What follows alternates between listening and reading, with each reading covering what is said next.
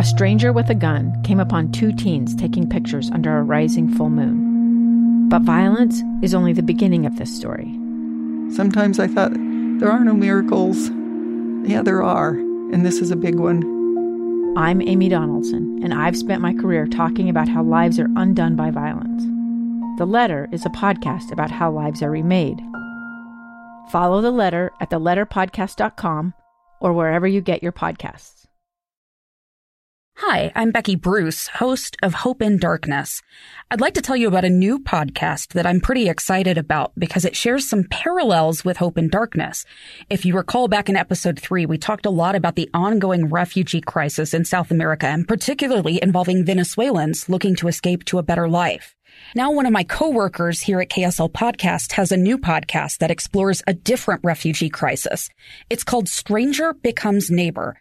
It's been 2 years since the U.S. pulled out of Afghanistan, and more than 80,000 people desperate to flee Taliban rule made it to America. But the story didn't end there. Now these evacuees live beside us, trying to make ends meet, and their future remains uncertain. What will happen to our newest neighbors, and what can one person do to help a stranger? The show's host is journalist Andrea Smardon. She spent 2 years following the new arrivals and those who helped them. As she uncovers these relationships, this podcast reveals the hidden ways we are all connected. You're about to hear a clip from the first episode of Stranger Becomes Neighbor. I hope you'll follow it now on Apple Podcasts so you don't miss an episode.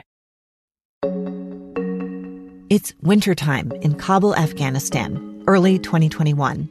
And 15-year-old Baran spent her break from school binge-watching the TV series Prison Break. I watched it 3 times because I really love it. At first, she watched it dubbed in Persian. But then she had an idea. She wondered if she could teach herself English by watching the show. I can't help wondering what someone with your credentials is doing in a place like this. Took a wrong turn a few months back, I guess. She knew the story well. The main character, a structural engineer, makes an elaborate plan to get himself into prison just so he can break his older brother out. He even has the blueprints for the prison facility tattooed onto his upper body. Michael? Why? I'm getting you out of here. I really like that character. He is very smart and he thinks about all the things. And that was the reason that I learned English. But she had no way of knowing how much she would need English in just a few months. Baran is not her real name. She asked that we use a pseudonym to protect her family. Back in the 90s, the Taliban beat up her father and broke his back because he was training women to work in the medical field. The family fled to Iran for several years. But Baran was born after American forces and allies occupied Afghanistan and ousted the Taliban from power. Her family decided it was safe and moved back to the country. Now it's a good place, Afghanistan. It's good for living. We come back to our country. She wanted to be a doctor like her father. She had every reason to believe she could achieve her goal, and she was in a hurry. Baran finished high school 2 years early, but she never got to attend her graduation ceremony or take the exam to get into medical school. By August 2021, all of her plans evaporated. The Taliban is in downtown, like driving, but there is no one to stop them. Suicide bombings just outside the Kabul airport have killed dozens. Suddenly, the focus was on escape and survival. The Americans were withdrawing from Afghanistan, and Baran found herself at the Kabul airport, one of many Afghans desperate for a way out. For 5 days, they waited on the street outside the airport. Baran, her parents, her 31-year-old sister, her 2 older brothers, their wives, and kids. All Afghanistan came to the airport to enter to the gate, and it was very crowded. Everybody lost each other. And then the gates opened. As they pressed forward, Baran's sister was carrying her 4-year-old niece, their brother's daughter, and they were knocked to the ground. They managed to get up before they were crushed. They made it through the gates. But when Baran looked around, several family members were not there.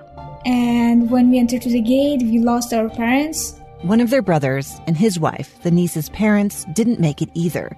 But the authorities pushed them forward. They couldn't wait, and there was no going back. They flew to Qatar, hoping the rest of the family would follow.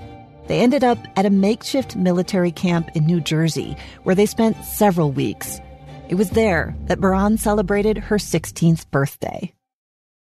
One morning at 5 a.m., Baran, her sister, and niece woke up in the dark, skipping breakfast to get on an airplane, having no idea that they had 2 stopovers and would be traveling all day and into the night. The 4-year-old begged to eat the food she saw in the airport restaurants, but the only money they had was Afghani. By the time they arrived at their final destination in Salt Lake City, there was a snowstorm. The first night that we came to Utah, it was a very horrible situation. It was 1 a.m. A caseworker from a resettlement agency drove them through streets covered in snow and brought them to an apartment close to downtown. When he opened the door and when he entered to the house, it was very cold and it was a snowy weather. There was no power, no heat. And this apartment was dark, completely dark. Baran tried to recall the English she had learned from watching Prison Break. But that night, standing in the dark room, she couldn't find the words to communicate with the caseworker. Even I couldn't talk with our caseworker that how we can turn on the heat, how we can turn on the lights. Even we don't have the phone to call him that come here. They asked the caseworker to come back the next day. He said he would be back the next week, and then he left. My niece, she started crying, and she said that I don't want to be in here. And then they were all crying. There was a chair with a box of household items, toiletries, and laundry soap stacked in the middle of the living room, and some food in the kitchen left by the agency. Their niece was hungry. They'd been traveling all day without a meal. Without power, they couldn't cook, so they gave her a glass of milk and some bread. As women alone, they didn't feel safe. The lock wasn't working, so they pushed a table against the door. Before they left Afghanistan, they had never spent a night without their family. They were all alone in a strange land. And my sister said, so what should we do? We want to go back to the airport and I want to sit there. At least there's a kind of people, there's a population. If we live in here with this kind of situation, I want to come back to Afghanistan. If there's a Taliban, it's okay. Just I want to go back. They were so scared, Baran's sister thought it might be better to risk living under the Taliban. At least their family would be together. What will happen for Baran and her family? That will depend on people like you and me. The global forces and political choices that created this situation are beyond our individual control. But how we respond will test who we are and how we define community. On this podcast, we're going to follow people after the evacuation is over and they've arrived at their destination. Who will emerge to help these new neighbors? And what does it mean to be part of a community? In August 2021, while then 15-year-old Baran was waiting on the streets of Kabul for the gates to open at the airport, halfway across the world, a woman sat on a sofa in her air-conditioned home in a suburb of Salt Lake City, watching it unfold on the news. She saw people trying to scale the walls, covered in barbed wire. Families crushed in the crowds and separated. Azim shared video of his wife at a Taliban checkpoint where he says she was tear-gassed and beaten. People crowding around a massive U.S. Air Force transport plane as it starts down the runway, some even managing to hold onto the wings as it lifts. Then bodies fall from the sky. For most of us, it's impossible to fathom how someone could be that desperate to escape. But she's seen this story before. In fact, she's lived it. What I saw in the news, it's kind of triggered my memory. Her name is Nazifa.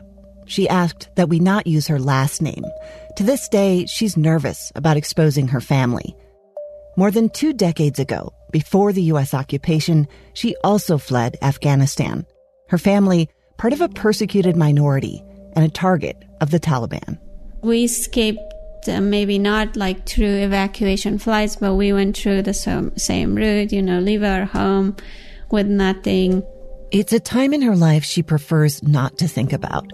But when the U.S. withdrew and Afghanistan fell back into the hands of the Taliban, it all came flooding back. She remembered the day her father never came home. We couldn't find his body. We were waiting when the Taliban was coming on our door looking for us. Nazifa, the oldest of 6 children, was 12 years old when her family crossed the border illegally into Pakistan. She remembered what it was like to be on the run, her family living in one room with one blanket among them, how she worked in a refugee hospital and her younger siblings worked as carpet weavers just to keep the family alive. Sitting on a big, cushy chair in her living room, she lets herself go back to that time. I didn't go to school or anything, so I just worked, survived. This is making you emotional. Yeah. What is it bringing up for you? All of the hard work, it's like the life that I have lived. I'm grateful for the experience. I think that is what made me really strong. And that was, why we work so hard in here.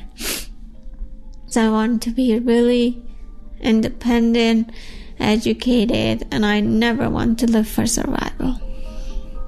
Today, you could say Nazifa has achieved the American dream. She works as a risk analyst in the financial industry, a job that allowed her to buy a home in a nice neighborhood at the base of a mountain canyon. How she got there is another story that we'll get to in the next episode. Suffice it to say, she didn't do it alone. Right now, there are new arrivals from Afghanistan who need help, more help than the resettlement agencies can provide. So she and others are stepping up to volunteer.